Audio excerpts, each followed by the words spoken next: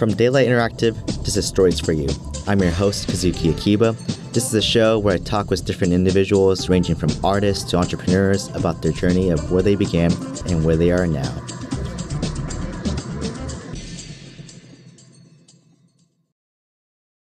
So it's good to see you, man. Yeah, it's good to see you. Last time was when I was, what was it? I was at your panel, actually, your feature film panel. Yeah. So I'm actually thinking back to then, and that's how I know it must have been 2017, because I remember meeting a couple other people at that panel too. One of which I really kept in touch with, and she ended up moving out here to LA as well. And it's just been kind of cool to like keep tabs on the people I met at that actual panel to see where they've gone and stuff. So, yeah. My guest today, joining from LA, is someone whom I'm excited to introduce. Mark Ching, award-winning content creator, current vice president of content at The Specialist, and former executive of Nickelodeon. Mark is a force in the technology and media world. He has 20 years of experience in the industry and spent 13 years at Viacom's Nickelodeon network, including his time as VP and GM of Noggin, Nickelodeon's direct-to-consumer platform. His work on Nickelodeon games even helped his department win an Emmy. He has made films all his life, and his work has won many awards for Best Science Fiction and Best Special Effects. I met Mark back at his panel for the making of Ghost Story Zero during my tenure at Viacom. He was explaining to those attending about having a side hustle and the creative journey of working on something outside of your usual 9 to 5. I had a lot of questions about it at the time, so we ended up talking to each other for a while. A few years later, through mutual colleagues and friends while working on this podcast, I reached out to him. I wanted to talk to Mark because I thought he might have an advice for me on my side hustle, passions, and the most pressing of questions. How do we at Daylight make our core products hits that resonates with the masses? We talk about all of this in our conversation, and we began back at the beginning of his life, on his upbringings and how that ultimately led to his career choices to what he's doing today. Oh, and I should warn you, there's some strong language as well as some background noises as Mark brought his wonderful and energetic sons to the studio in this episode. All right, here's my conversation with Mark Ching. I really want to dive into what we call our hometown, or in Japanese, it's furusato. And so can you tell me about your background and where you call home, and what was your upbringing like during that time? Sure. So I was born in Singapore. I don't have much memory of it at all, because my family moved out to the U.S. when I was about 18 months old. And so, like I said before, I spent most of my entire life really growing up on the East Coast. You know, we moved around a little bit from Massachusetts, spent some time in Greenwich Village, New York. But I really think of New Jersey as my home, or the home of my childhood experience and my formative years. I went to Cornell University in upstate New York. But after that, kind of lived in Queens, New York for a little while, but ended up moving back to New Jersey with my wife, and where we got married and started a family there. So a lot of when we talk about home or the olden days was about New Jersey and East Coast. While you were growing up, you were really interested in movies. So how did you get into movies, and what would you say was a pivotal moment that got you involved in the world of content creation? Okay. So when I look back, I wasn't aware of this at all at the time because I was so young. But when I look back at my childhood, I felt like I crossed over from what I call just a pure consumer of media to, in my own little way, a creator of media, when I was probably around in 6th or 7th grade. And that was when my father bought a VHS camcorder. And what we ended up doing, just playing around with it one day, was we started to make our own kung fu movies in the backyard. So I remember I'd invite my friends over, like Paul and Alex and a whole bunch of other guys, and we'd get dressed up in ninja costumes, and we would just film with this gigantic shoulder-mounted camcorder. Took big VHS tapes and film in the backyard different kung fu fights. And we just had such a good time filming that stuff, and then running into the house after a couple hours and popping into the VHS and player and watching it. And I look back at those events as being really pivotal, in that we were actually making stuff and watching it, and not simply just watching stuff. And it's also this realization that once you start making at least visual content like that, that you're oh, a TV show or a movie is simply the result of, several camera shots edited together to achieve, a story or a plot point. And as you start to just make content yourself, you just begin to be aware of the role of all those elements in a story or in like a polished, production. Whether it's sound effects, I remember we would make our own sound effects with our mouths off screen of like swords going by or people getting hit with darts in the neck, explosion noises. We'd like put a cassette tape in a radio and like play it off screen and it would become our soundtrack. Just like, and those are the small little things you become aware are all elements in a multimedia production that we would watch today on Netflix. What led you to study at Cornell, and how did that lead into web development instead of creating content? Yeah, sure. So the quick story is that, 6th and 7th grade was one thing playing with the VHS camcorder. It was just like fun times. It was in my head not a career thing at all until college, when I realized that there was actually a theater department that had a film production program. And I was like, oh, wow, like I think I'm actually going to try that because that's not something that I really, really enjoy and wanted to try it out. And so I was a film student at Cornell. They had a pretty small program comparatively to what you would think like an NYU or UCLA program would have. And the one thing that I thought was really interesting about their program was that the professor was a really interesting guy, the lead professor. And he said, look, like filmmaking is a craft. Like to tell a story is a craft, but like, to really break some ground in that craft, you need to have an interest in something. And so part of the major at the time was to actually get a certain number of credits in some other body of study. And the professor was very much like, what are you interested in? Someday if things play out the way you think you'll play out, you're going to be a filmmaker about something, and you'll follow your interest. So what is that interest? And go out and study what that is. And so I ended up taking, this is Cornell University. I ended up taking like classes in business law, in economics, in biology, because those were just all things I just had a natural interest in. And it resulted in not just developing a craft of filmmaking, but just an interest in the world and developing a way of learning and following your interests to build a body of knowledge. So that was Cornell. After Cornell, I was like, oh, I'll do what everyone else does. I'm going to go to either New York or California and like work in the film industry. And through a friend's contact, I ended up going to New York and working as a production assistant on commercials and industrials. I remember working on Chef Boyardee ravioli commercials. The only woman in a house full of men, and they're all hungry. Thank goodness for Chef Boyardee.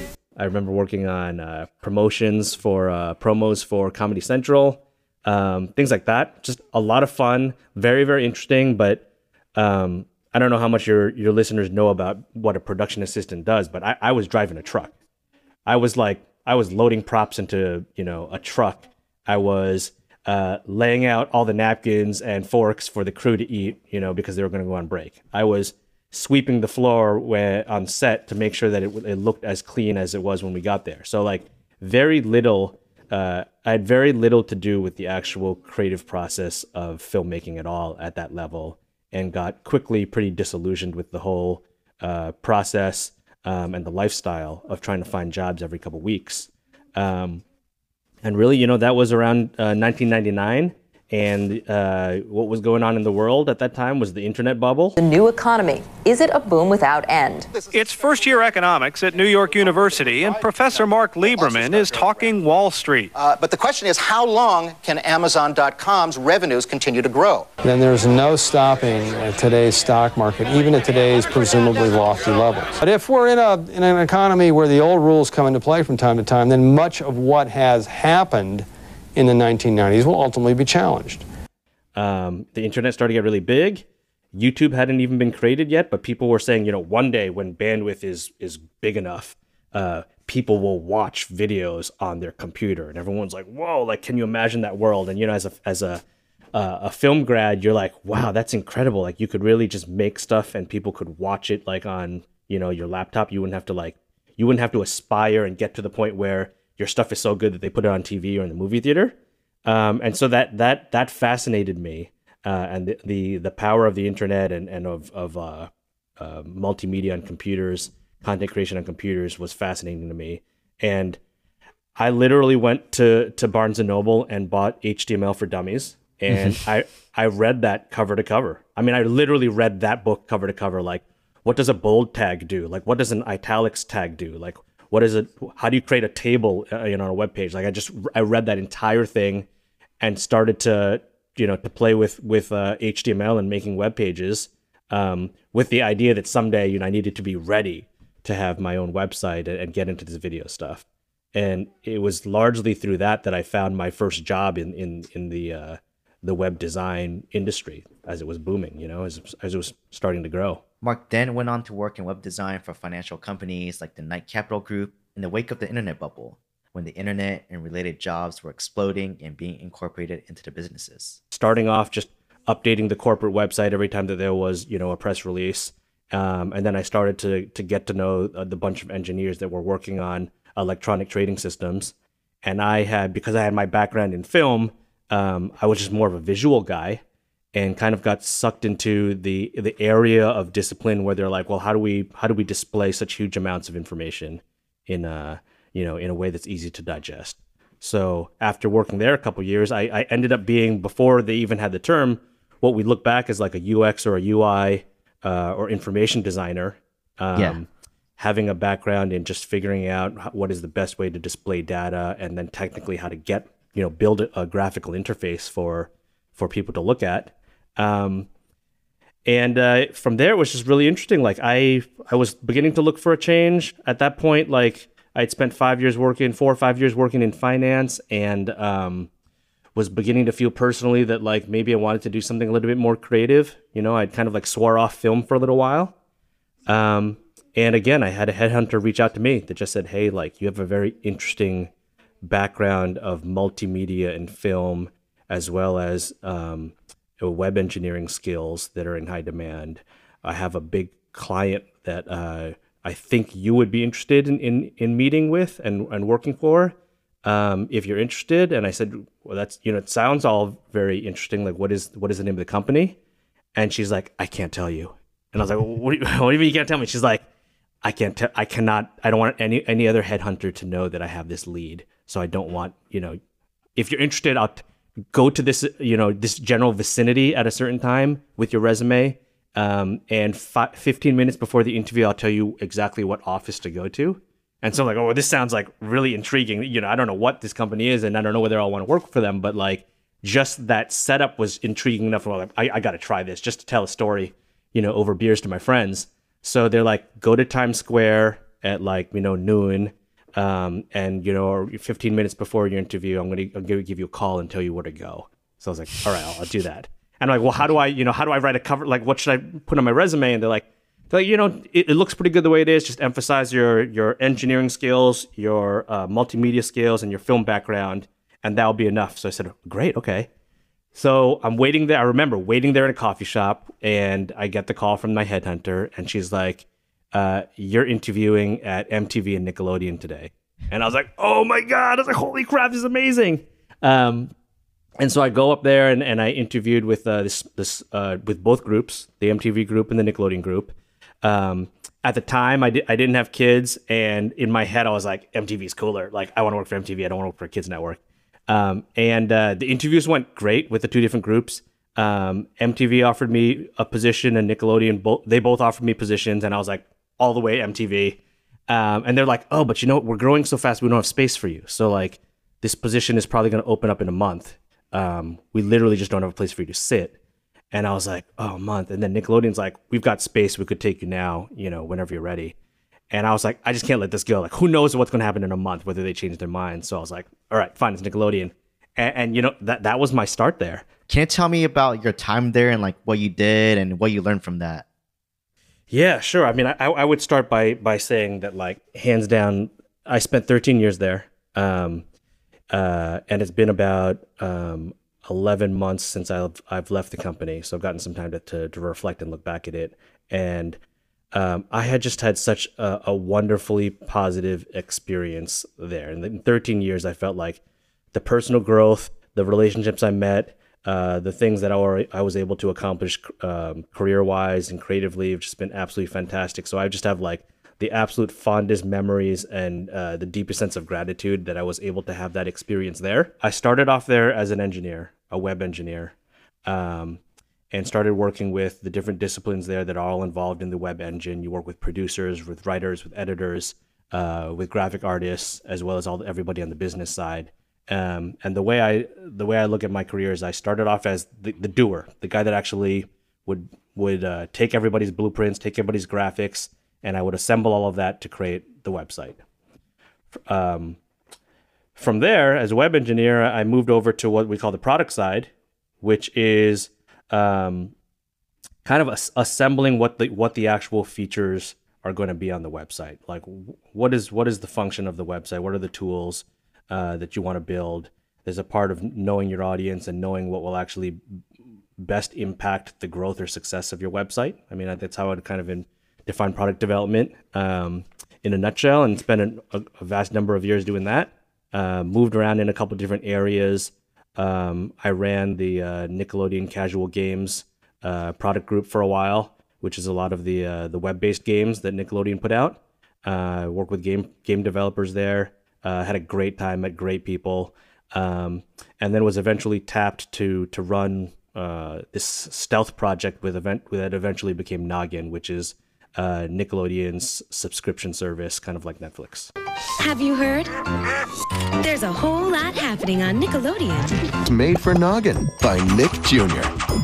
So how has this shaped you as a person? Well, like during that 13 years, how did that shape as a person, and what kind of work did you do that was memorable for you? Okay, so there's probably a couple of different facets, but I think that one, it's worth mentioning, especially I think it's worth mentioning that as an Asian with an Asian American upbringing, and just where I was as a person growing up in my mid-20s, I felt originally much more comfortable in as a web engineer because, in a way, your output and how you did your job, there was a certain level of objectivity to it. You know, almost just like taking a written test. Like, well, I got 98% correct. Like, obviously, at the end of the day, you could point to your code and be like, does my code do what you wanted it to do? Yes. And then there's a level of security in that, I did my job well. You know, when I look back at just how my career progressed, it was a process of gaining a more and more increasingly amount of self-confidence in the stuff that is much more subjective, which is creative, right? Whether it's creative is purely subjective, but there's areas in between, like product management, where you analyze some data, but at the end of the day, there's also this creative component, a gut component of well, you know what? Of all the 15 features that we're all discussing here, I feel like we should go with this particular feature. And sure, there's science behind it. You're it tested well with users. It's something that we see our competitors doing, but there's still this component of your success that is subjective. As I look back at my own personal growth, I kind of see that those things were mirroring. I got more and more confident with myself in subjective things that are a little bit more subjective. That happened to go in parallel with the career path that I took. One of the pivotal moments in his Nick career was tapped to run the product development group at Nickelodeon Games, and how that was after these words from our sponsors. Hey guys, I'm now behind the scenes at the LA-based studio, Kilohertz Productions, with one of our sponsors, music producer and studio owner, Kari Johnson, also known as KJ. And we asked him about how he got into the world of producing music. I've been producing for a cool man now, engineering, working with various artists around LA, just very local artists. Like a lot of us are just trying to grow in our stats with music. What got me really into music, back then in 8th grade, I took a music production class, and I took it for one semester back then. And I learned how to make beats and stuff like that. I think that's where I started to get my feel for the taste of music. And then in high school, I just 9th grade and 10th grade, I took I went to a performing arts school. So I took piano class, I took music theory, I took music history. I took just like various like music classes to help me like develop more of my skills, my art, and my understanding of music, especially through key range and melodies and so on and so forth. Can you tell me why you want to support all these artists in LA? Honestly, I just like to help various artists get out there, because I know a lot of artists, like, they have a lot to say in a lot of their lyrics they like to create. I know a few of them that I'm working on, they like to write a lot. They like to write just a book full of lyrics that they just want to like let people hear about their feelings, about their life story, about what drawed them to get to this point and what inspired them to do music as well.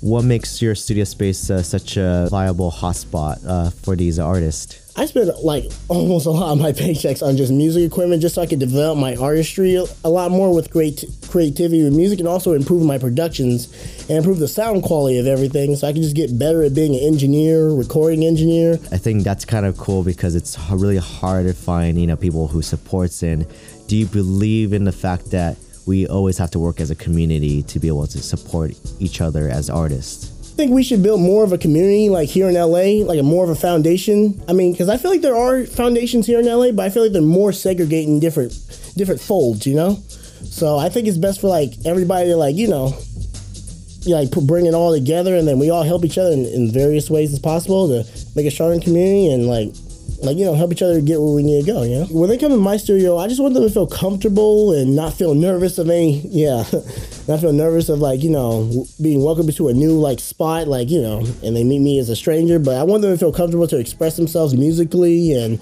if they want they need help being developed into better artists, I can do my best to help them in every way I can. I can help them get from point A to point B. Look for Kilohertz Productions on SoundCloud, Twitter, and Instagram today to check out their latest work and booking information. Welcome back to Stories for You and my conversation with Mark Chang. When we left off, Mark was tapped to run the product development group at Nickelodeon Games, a role aligned with his gaming interests and technical skills that helped him propel to a bigger role within the company. I'm curious what you think, what you consider to be a great game. What makes a good game out of it? Oh, let's see. I mean, to be clear, as the guy running the Nickelodeon Games product development group, my team was not involved in actually designing the games. So I just want to make that clear, because that is a fantastic group. A lot of them are still there, and I have a lot of respect for the work they do. But to kind of get to the heart of your question about what makes a good game, especially for the kids that we were focused on, I think that what you look for is games should be a safe place to fail. I think that, to me, that is a core component for a successful game, especially for young children. There's a lot of pressures in the real world to actually do well in sports and in school and in grades and all that. And to me, what I find a compelling game to be is first and foremost, it's got to be, you've got to feel safe to actually fail in one of those games. That is one area of Nickelodeon that I love the most. The amount of attention and time we spent doing research with kids was always just so much fun. From the philosophy of creating these games, right? How did that reflect? How did you apply that to your own personal life? Because you talk a lot about learning about your failures, and how were you able to learn and apply it to what you do? I guess throughout your jobs or your choices during that time. It's a pretty interesting question. I hadn't thought of it that way, but that's a really interesting question. If you take what I just said about a game and about feeling a person needing to feel safe, or that it's okay to fail, and as well as making sure that it is fun, I think there's a case you can make to say, if you look at life the right way, if you look at life kind of as this game, then maybe it would behoove you to look at failures as not so tragic, right? And to look at your adventures as in a way that you can try to derive as much fun as possible through that. If you take yourself less seriously, or not too harshly at least, maybe your adventures in life may actually be, you treat your failures as learning experiences, and you try to look for the humor and everything. And maybe we've stumbled upon something, because I feel like when I look back, I've tried to do both, I've obviously had failures that I've been hung up about, that I've been unhappy about, but it's a healthy attitude to be like, oh, well, what did I learn? Or was it really that bad? And, I'm not that I'm super, super old now. I'm about to hit 44 in a month. But I definitely feel like I'm at an age right now in life and career with my family, with my wife, with my relationships and adventures that you feel you have this hyper aware feeling of the human experience and just wanting to live an enriching, fulfilling life before your time runs out, before the health runs out on your game, if you want to use that metaphor. Having worked at the same company, right? Different groups, because I was in International and you were in Nickelodeon. Like, I had my fair share of struggles, working there and learning about, especially because it was my first job out there. So just learning about corporate culture, how does corporate America work? It was a good 101 lesson for me. And so I was wondering if you faced any roadblocks during your time there. Sure. I feel like I absolutely felt, I feel like everybody does. My roadblocks, I think I would categorize them into a couple of different ways. Sometimes it's people, sometimes, the path towards getting promoted in your career. Sometimes it's a function of who's in front of you or what personalities do you have to work with? So sometimes it's personalities. I think sometimes it's yourself. Sometimes it's, what are your hangups? What are your insecurities? I feel like more often when I look back, it was more my own insecurities or confidence issues than it was people. But no doubt it's people as well. I remember this one pivotal experience that I had was we were all really working this team of fantastically brilliant people. We were all working against a time crunch and needed to release a product at a certain deadline. And for Nickelodeon, at least for that project, the deadline means, because there's going to be on-air commercials, there's going to be press about it. This is not something you can really miss. Failure is not an option. You just have to release it, And being a big company there and working on the projects that are this large, there's so many moving pieces. So everybody is just trying to hit their mark. Everybody is trying to get their thing ready just so you can be launch ready. And this was a moment where we were all scheduled to release something at 3:00. I'm making up the time. It's something like 3:00. We all gather around and it's literally are we going to push this button or not that is going to push this thing out live? And we go around and do last checks. Did you do your thing? Did you do your thing? Did you do your thing? And one guy hadn't taken care of the thing that he was, responsible for. And I don't even remember what the detail was either. And just dealing with all that pressure of being the guy running the whole thing, I remember just losing my temper and being like, why? Why didn't we get it done? And it just turned up being a very difficult and unfortunate moment that I let negative emotions get in the way. Whereas the alternate could have been, all right, we just need that one thing done. I believe we can do this, you guys. I believe that this is the moment that every single one of us is going to pull through. And how do we help get that thing done? But instead, my reaction was why didn't you get it done in time? And to me, I look back at that as a defining moment in my own growth as a leader and as a person. Because you look back at an event like that and you're like, well, what type of person do I want to be? Or what type of person do I want people to remember me as being at that point?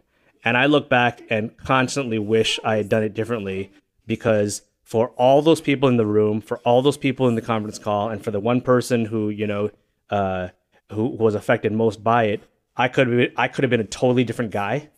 I could have been the leader that says we're going to do it, and people will tell stories and look back and be like, that was a great release because of all that, But instead it was that was really, really ugly.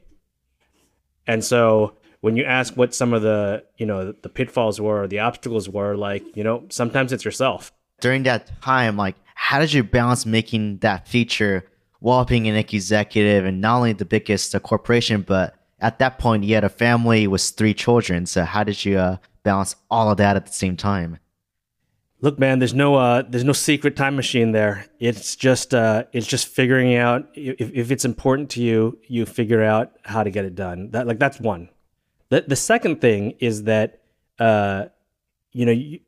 I look back and I've never looked at like my family life or my personal life as in being in direct competition with any of my career aspirations.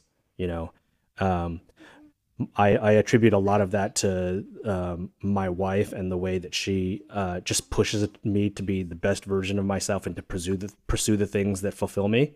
She's like, go figure it out. Like it's just planning. Like figure out how to do it. So I have 3 kids, 11, 9, and 7. My wife and I adopted all 3 of our children, and we arrived at adoption and built our family after struggling with infertility for 5 years.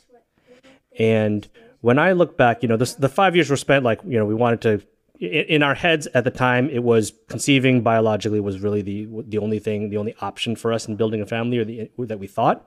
And so it wasn't until much later that when we arrived at the idea of adoption and family building that we embraced it, and we never looked back.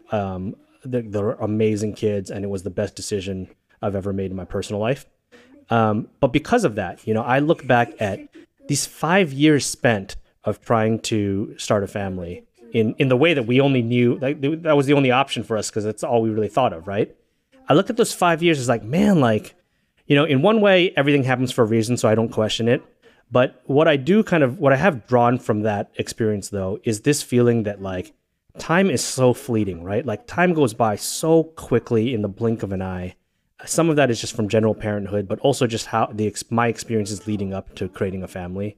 And, like, that has never left me, the feeling of, like, how precious time is. And if it is that precious, you know, what are you going to do about the time you have available to you? How are you going to spend that? And how much of it are you going to spend trying to do something or sitting around wishing you could do something?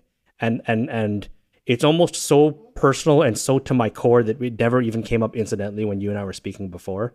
But I feel like that has been a core driver just in like my outlook at this point. Like, to a lot of people, 44 is young. Sometimes you think 44 is old. Like, sometimes I look at it like, I'm going to die of old age soon. Like, I better hurry up and live as much life as possible, right? But like, I think to me that has been, that experience has been so powerful that sometimes I don't even recognize the force it has on me. But it affects how I look at time and how I want to spend my time and how I look to spend my time. So you were a VP / GM at Nick. How did you like get back into making movies and eventually meeting Larry Hama, which is basically meeting your idol at the time? Yeah. So, I mean, I would start the 6 months before getting the Nickelodeon job,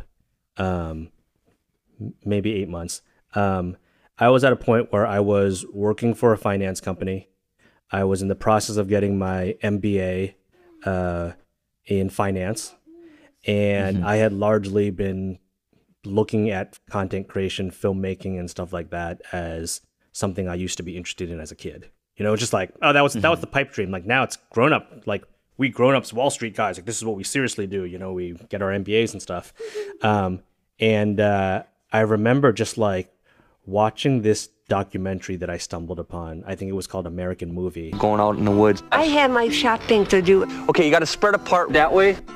All of the extras have just fell through, except for Mike Schenk right there. We used to do a lot of partying together, but I don't party anymore. And it was such an interesting turn of events, or a coincidence, because I was just about to turn 30, and this documentary was about a 30-year-old guy named Mark, who all he wanted to do in his life was to make this one movie.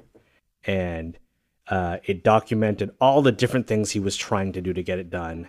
And in some cases highlighted his own level of incompetence and his friends around him either doubting him or just truly believing in him. And it was such a pivotal and powerful experience for me to watch this movie. And I'm like, this guy's named Mark too. He's like the same age as me and his name is Mark. And I'm returning to my wife and just saying like, you know, like I really want to make a film now. I think I really want to. And she's like, okay, then do it.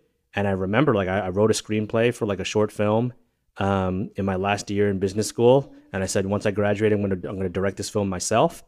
And I remember it was a science fiction movie with all these guns and SWAT team people running around. And I had no idea how to get any of these props.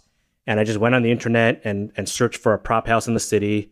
and I found this company called the Weapons Specialists, and went to their website, and they had like guns on their website, prop guns, you know. And I was like, oh, this is cool. Like, these are the guys. Like, I'm gonna rent all this equipment. So I called them up, and I was like, hey, I saw your website. Like, you've got like machine guns for movies. Like, I'm making a film, and I'm like, but do you have like this type of gun? Like, and the guy was just like, he's like, don't look at our website. Our website's ancient. Just please, you just have to come in and see what we have. Like, do not look at our website. And I was like, oh, really? And they're like, yeah, our website is so outdated. We have so much more. We need to fix it. And so I was like, oh, okay. And I went in, and they had a ton of great stuff. And then I looked at their rates, and I'm like, I cannot afford any of this. Like, it all looks so great, but I couldn't afford any of it. And so that's where I got this idea. And I said, hey, you know what, guys? Like, I'm a web developer, and you guys have gun props that I need. So what would you think about bartering? Like, what if, you said your website's out of date. What if I just updated your website for you? Do you think you could give me a discount, or we could barter? And they're like, yes. They're like, you update our website, and in return, you can come in whenever you want, and any idle inventory that we have that has not been rented, you can just borrow for the weekend and film with it. And I was like, deal.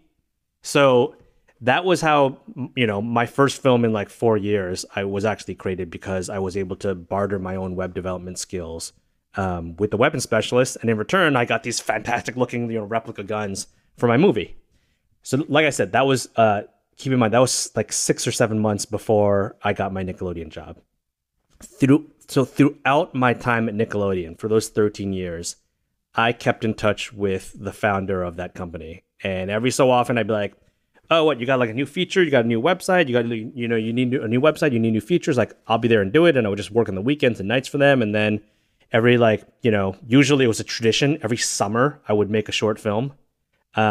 Because at Nickelodeon and in the media, like you get summer Fridays, you get like every other Friday off, And so I'm like, I'm gonna spend that summer Friday shooting a film, and I'm gonna go to the Weapons Specialist and check out whatever they have, and we're just gonna have like all this gear, and get ahead of everybody else, because I still didn't have that much money to spend. So the point is that like for 13 years, I kept this relationship with the specialists. They ultimately changed their company name. I helped them like rebrand themselves, add new features. They started growing and getting into other areas instead of just weapons rentals. They prop fabrication, prosthetics, all this other cool stuff that they had industrial 3D printers. And I kept making these short films. And eventually, for the last 5 years of my time at Nickelodeon, I was like, you know what? I'm going to do a feature film now. I'm doing full length. Forget about 20-minute films. We're doing a full 90-minute like sci-fi epic movie with all these like special effects and guns and SWAT teams, soldiers and stuff. And I'm going to use my relationship with the specialists and get it all done. And it took 5 years to finish.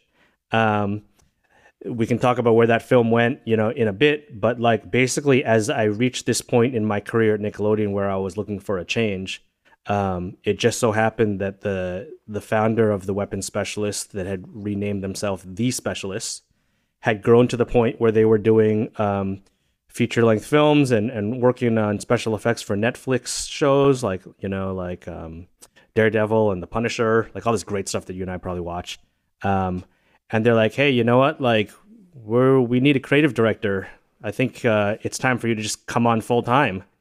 And I remember thinking like, no, like I'm a Nickelodeon guy. Like I'm running this business unit here, and still have a lot of stuff to do. And he's like, well, just come. Like, you haven't been to our facility in a little while. I want to show you everything we're doing. And a whole bunch of things kind of just fell in place. And I ended up leaving Nickelodeon to work for these guys and join them as a business partner. And so, I look back at all these events that happened in my life, and this relationship with this company was 13 years in the making. And so I felt like this was just a fantastic, unique opportunity that I had to just try, almost just had to try just to say that I did it. So, after more than a couple years of being at Nickelodeon, I was looking for another short film project to work on. And this was around the time where like there were a lot of large technology enhancements in cameras at the time. These small little consumer level cameras were beginning to turn out some really good cinematic footage, by its ability to do critical focus and stuff like that. And I was like, I need to make a short film. I need to make a short film using all this new equipment. I want to learn Final Cut Pro finally. Like, I'm going to think of a project that I can do that. But I want to make it worthwhile. And so I'm like, you know what? I haven't done a fan film in a while. Like fan films, for viewers who don't know, are like, people that are simply fans of a franchise, like He-Man or G.I. Joe or Transformers or, Marvel superheroes, will just pick up a camera, make their own costumes, and make their own versions of the film. So it's a fan-created film, fan films. So I was like, I want to do that. And the appeal to me was that when you do a fan film, you have a built-in audience. So, instead of creating my own superhero, I would do something that everybody knows. And that way, when I put it on YouTube, I'll at least, at least get like a couple thousand views out of it because everyone wants to see what this guy's done for that particular franchise. And so I was like, well, what hasn't really been done yet? There have been so many Star Wars fan films out there, a lot of Marvel stuff out there.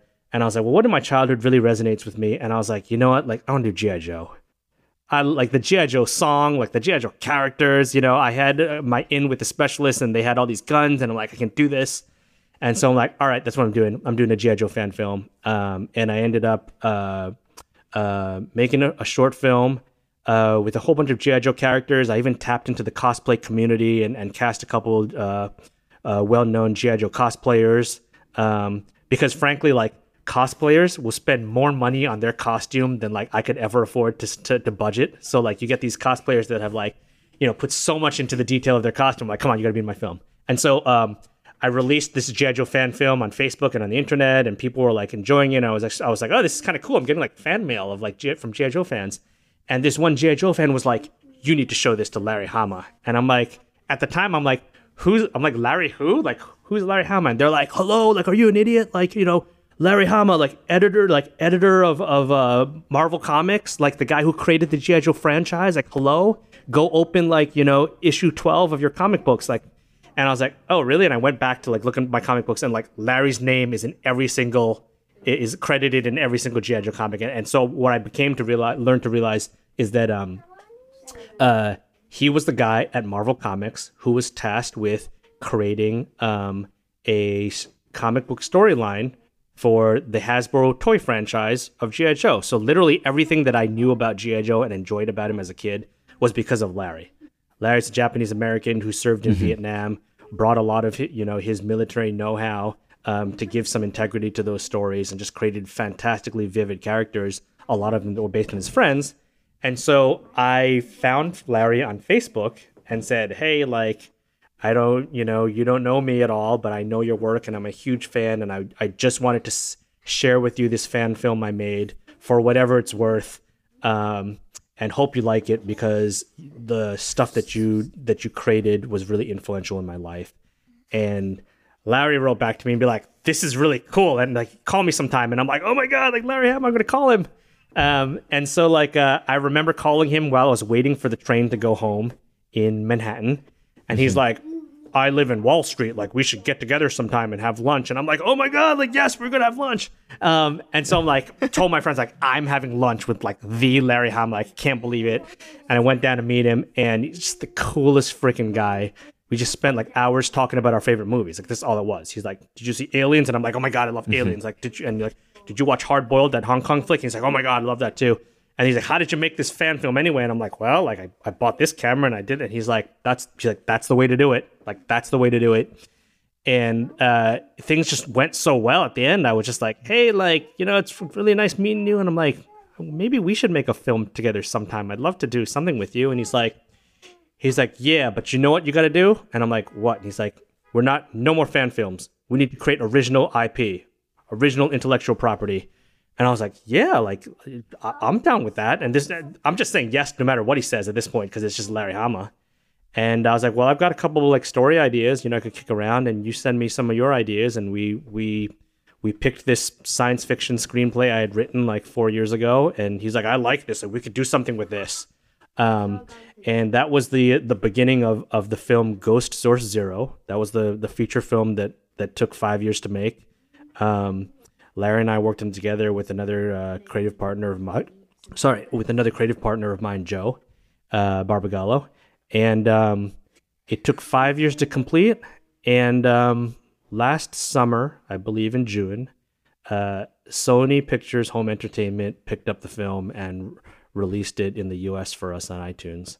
And so that was like, that was absolute fantastic closure to like one of the most amazing parts of my professional career, which was, making a G.I. Joe fan film, meeting its creator, creating another sci-fi script with him, taking 5 years to make it while I'm, hustling at Nickelodeon, spending years and hours, endless hours on the train doing all of the editing and visual effects.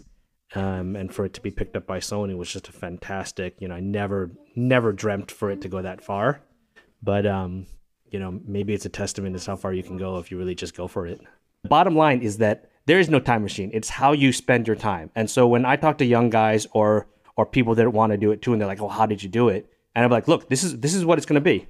At 5 o'clock, everyone's going to leave the office, and a whole bunch of your friends are all going to go to the bar and clubbing tonight because it's Thursday night, and they're going to ask you to come, and you're going to say, no, you know why? Because I want to go home and work on my screenplay, or no, I'm running to a rehearsal right now because I'm meeting 2 actors, and that's the choice, I didn't get to go see the movie in the theater, and I didn't get to binge the series until 5 months later because I was spending my time doing something else, right? And sometimes you can be proud of that, and sometimes you're like, you know what, I kind of miss out on that. Like, oh, it looks like you guys had a lot of fun that night. Like, man, like, what was I doing? And hopefully, if you made the right choices, you will regret. You will have less feelings of regret and more like was good time spent.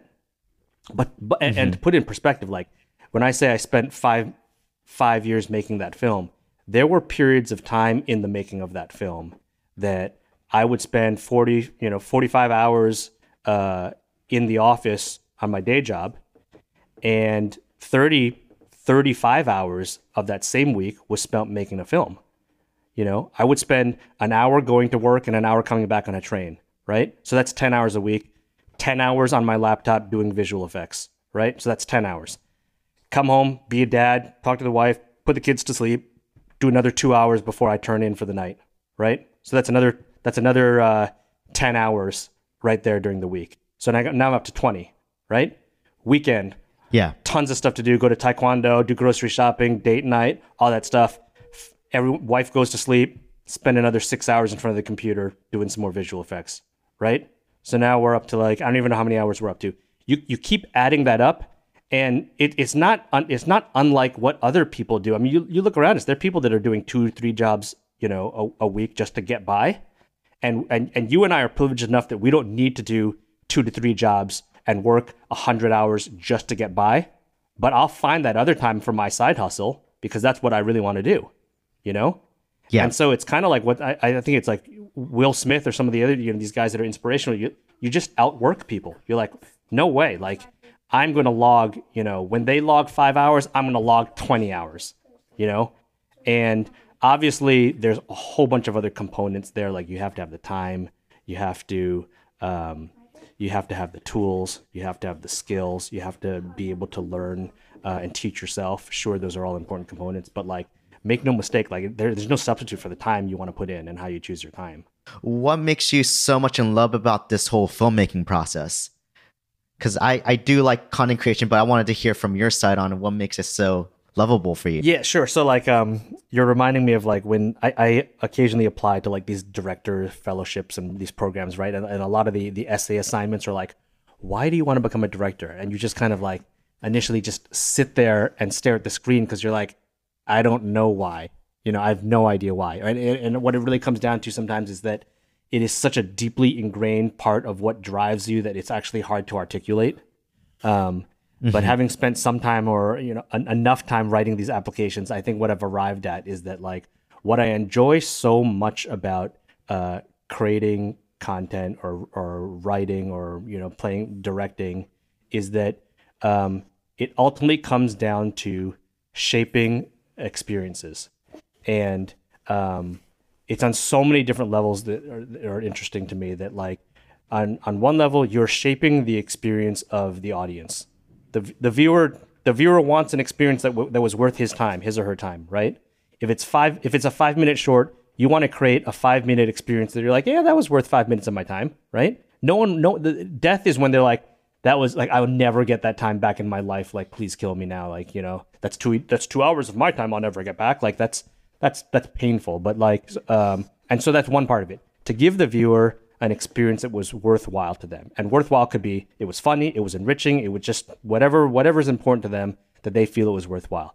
The other plane there, though, is that it's the experience. Filmmaking is a hugely social experience, right? You need to, much like my work at Nickelodeon, you are working with passionate artists, craftsmen, technicians, engineers, and project managers and money people, right?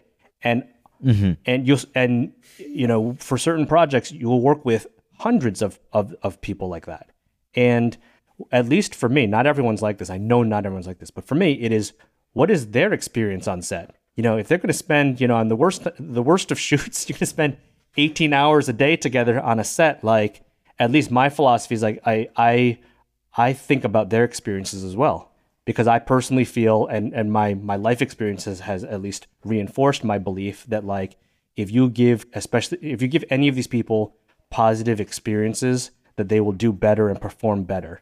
An artist, for sure, you create a wholesome creative environment for them, they will perform better and deliver better. Same with everybody else. Even if the movie didn't do well or no one really liked it, if you conduct, at least for myself, if you conduct yourself with that approach, at least you had a fantastic time with 25 people on set for that one day, and so I look at things like content creation as shaping and creating positive and worthwhile experiences for everybody involved. That's the viewer as well as all the creators. Every so often, as you're trying to get this project out and you're trying to get this project to be the best version of itself, or you're trying to make this idea the best version of its idea, and you're trying to make this brand the best version of what it stands for, along the way, like, I think the relationships you have and the experiences you have with other people become that thing that keeps you going. That's the way I look at it. Mark's future plans include hitting more career milestones, such as becoming a second unit director focused on action scenes and visual effects, and also broader goals such as honing his craft as an individual creator. And so I've been working with other writers. I've directed about 4 different short films since I left Nickelodeon, working on some others, and we'll see where life takes me. Since you made that, leap of faith and jump, do you have any advice for others hoping to transfer from, let's say, one industry to another, or thinking of making that big change and pursuing that passion? Sure. I think that, like, it's at least 3 parts. You have to be, when an opportunity presents itself, you have to be confident enough that you're like, I can do this. Like, I want to do this. It's worth the risk, all the risks I'm taking, right? I think that's one of it. It is, before that opportunity even presents itself, investing in the skills that you want to have for that opportunity. You can't just sit around and be like, I wish somebody would offer me, the opportunity to do blah, blah, blah, but I don't have the ability to do it. I just want the opportunity. Like, you've got to, like, time it out, right? Like, invest in yourself and invest in your skill set to get to be ready for that. Where are these opportunities going to come from? Like, are they just literally going to fall in your lap, or are they going to come from people you've known for 13 years? Are they going to need to know you for 13 years before they even offer that opportunity to you? I think I look back at my relationship with the weapons specialist / the specialist that started what feels like an eternity ago, before I even started working at Nickelodeon. And who would have thought that, like, continuing to have a relationship with them for 13 years would somehow, someday, lead to an opportunity to become their creative director and to create a joint venture with them to create original content, Mm-hmm. So I'd say, like, it's hard. What's really hard about that question and how to give advice to somebody like that is that, like, the advice needs to be so custom tailored to the person you're talking to, because everybody is in a slightly different boat. Everybody has different challenges, different personal challenges, are in different situations. So for one guy, I can be like, look, you are ready right now. You just simply need the confidence to like let go and go into the next thing. That could be one guy. The other guy could be like, yo, you are way too confident. You need to be a little bit more brutally honest with yourself and your capabilities before you go into that room and say, this is what I want, right? Or this is the person who I want to be, you know? And so it's hard to boil it down to actionable advice that is for everybody without it sounding just completely superficial and fortune cookie. But I think it's a combination, you know, the key ingredients are like, be brutally honest with yourself, learn what you need to learn, know what you don't know is a huge thing. You know, a lot of people have no idea what they don't know, and it's really hard to work with them. But know what you don't know. And how do you do that? Like, how do you find out what you don't know? Oh my God, you better meet somebody who knows more than you and talk to them, right? And so, sure, there's a social component, right? But like, if somebody's an extrovert, they're going to get very different advice from me than the introvert, right?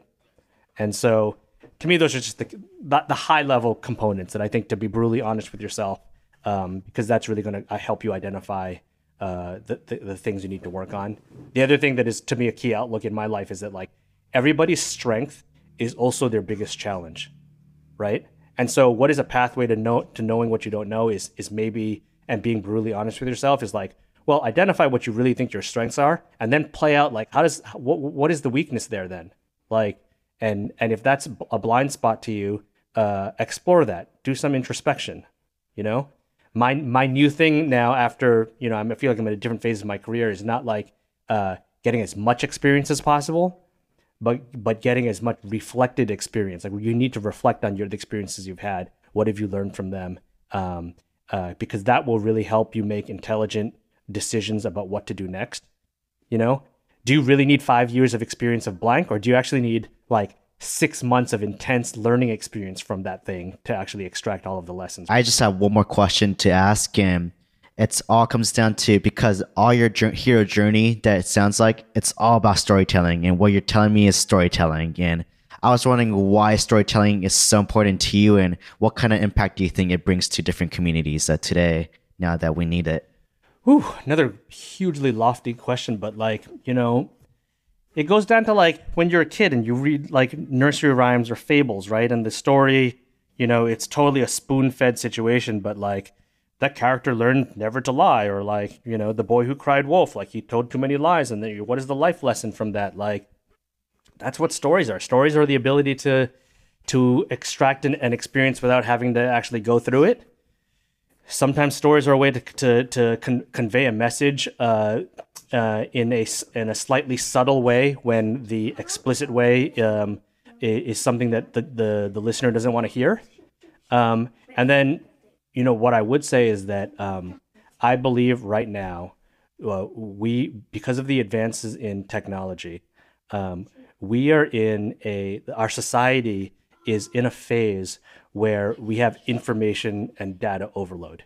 The ability to take information, I mean, just say, what is the broadest definition of a story is to take information, to link that information together so that it creates some level of cohesiveness and conveys a series of ideas that somebody can find fulfilling, right?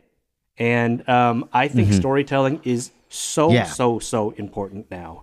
By the last phase of my career at Nickelodeon, I started reading things about why CEOs and general managers need to be good storytellers. Like why would they? And I'm like, oh my gosh, like I'm a mini GM, vice president of a business unit, and I'm a story, you know, and I'm a director. Like I better know the answer to that. Let me go read that articles, you know. And they're like, you know, you need to be able to convey a sense of purpose to everybody you work with. Like wherever you are in your career, whether you're what is your sphere of influence? You might be the lowest guy in a job organization, or you might be the head and have hundreds of direct reports. But you need to be able to justify and explain to people what you're doing, why you're doing it, where you're going, and why is it important? Like what positive effects does that have? And sometimes it's a story. Sometimes it's the story of, right. And I'll end that with this particular story. Yeah. When I was working on Noggin, like I said, Noggin is a subscription service for young children, under the age of 7. And we were just trying to create the best experience for kids to be able to watch the shows they want on an iPad. Like, to me, it was simple as that. And we had a mother write in and say that she was the mother of a child with Down syndrome. And to hear her explain it, she said, my child is never going to grow up. He is never going to become a grown-up. He is forever going to be a child. And the fact that you have created this this app, this service with these shows on it, he is going to enjoy this for like the rest of his life. And it was an incredible moment for me because up until then, I had kind of largely mapped out my philosophy as almost equally passionate that your child only has one childhood. Look, your child only has one childhood. Like, as a parent, as a person who works for a kid's brand, like, make sure that childhood is worthwhile. Make sure you don't mess it up. Like, make sure that it's the most beautiful thing that they will ever have, right? That they can look back on and cherish. And that's the level of responsibility that I felt and that I tried to convey to my teams, that they only have one childhood. And then here comes a mom that says, you know what? Like, my son will have a childhood forever. And this is the impact you're having on him. And to me, that was incredible too. That, like, wow, where up until now I've been thinking like we've got, 7, 8, 10, 12, 13 years to make sure our audience has a good time with us. For this one mom, we have almost, for as long as the company will exist or the service will exist, we've, at least in her eyes, made sure that this boy's entire life will be taken care of and enriching because he can look forward to watching Noggin. Like, man, how incredible is that? So from that note, I was wondering, do you have like any new projects that you're working on now, whether it's with Larry or something else? Absolutely. So with The Specialists, I'm working on another project with Larry. It's I can share that it's another science fiction action type of series, much in the same theme of the stuff that he and I really enjoy, like, not too distant future androids becoming self-aware, like militarized, like police and androids running around blowing each other up. A lot of really fun stuff. This one is kind of exciting because it would be serialized, so there's a couple different parts to it. And I'm really excited because The Specialists are a partner in that, and it'll be the first co-production with them. And that was my conversation with content creator Mark Chang. If you want to learn more about his work, please check out the link below. I was talking to him from our office in New York, and he was in a studio in LA, and we had a studio producer to record his side of the conversation. Stories for You is hosted by me, Kazuki Akiba, and produced by me and Reed Uriman. Additional dialogue written by Tiffany Koo and Nicole Bernardo. Edited by me, John Ladinier, and Nicole Bernardo. Kari Johnson and Grey Laptop mixed the episode, and music by Grey Laptop. Special thanks to Kilohertz Productions for the studio recording in space in LA. If you left a review, rating, or shared the show with your friends, thank you. Keep doing it. And one final announcement.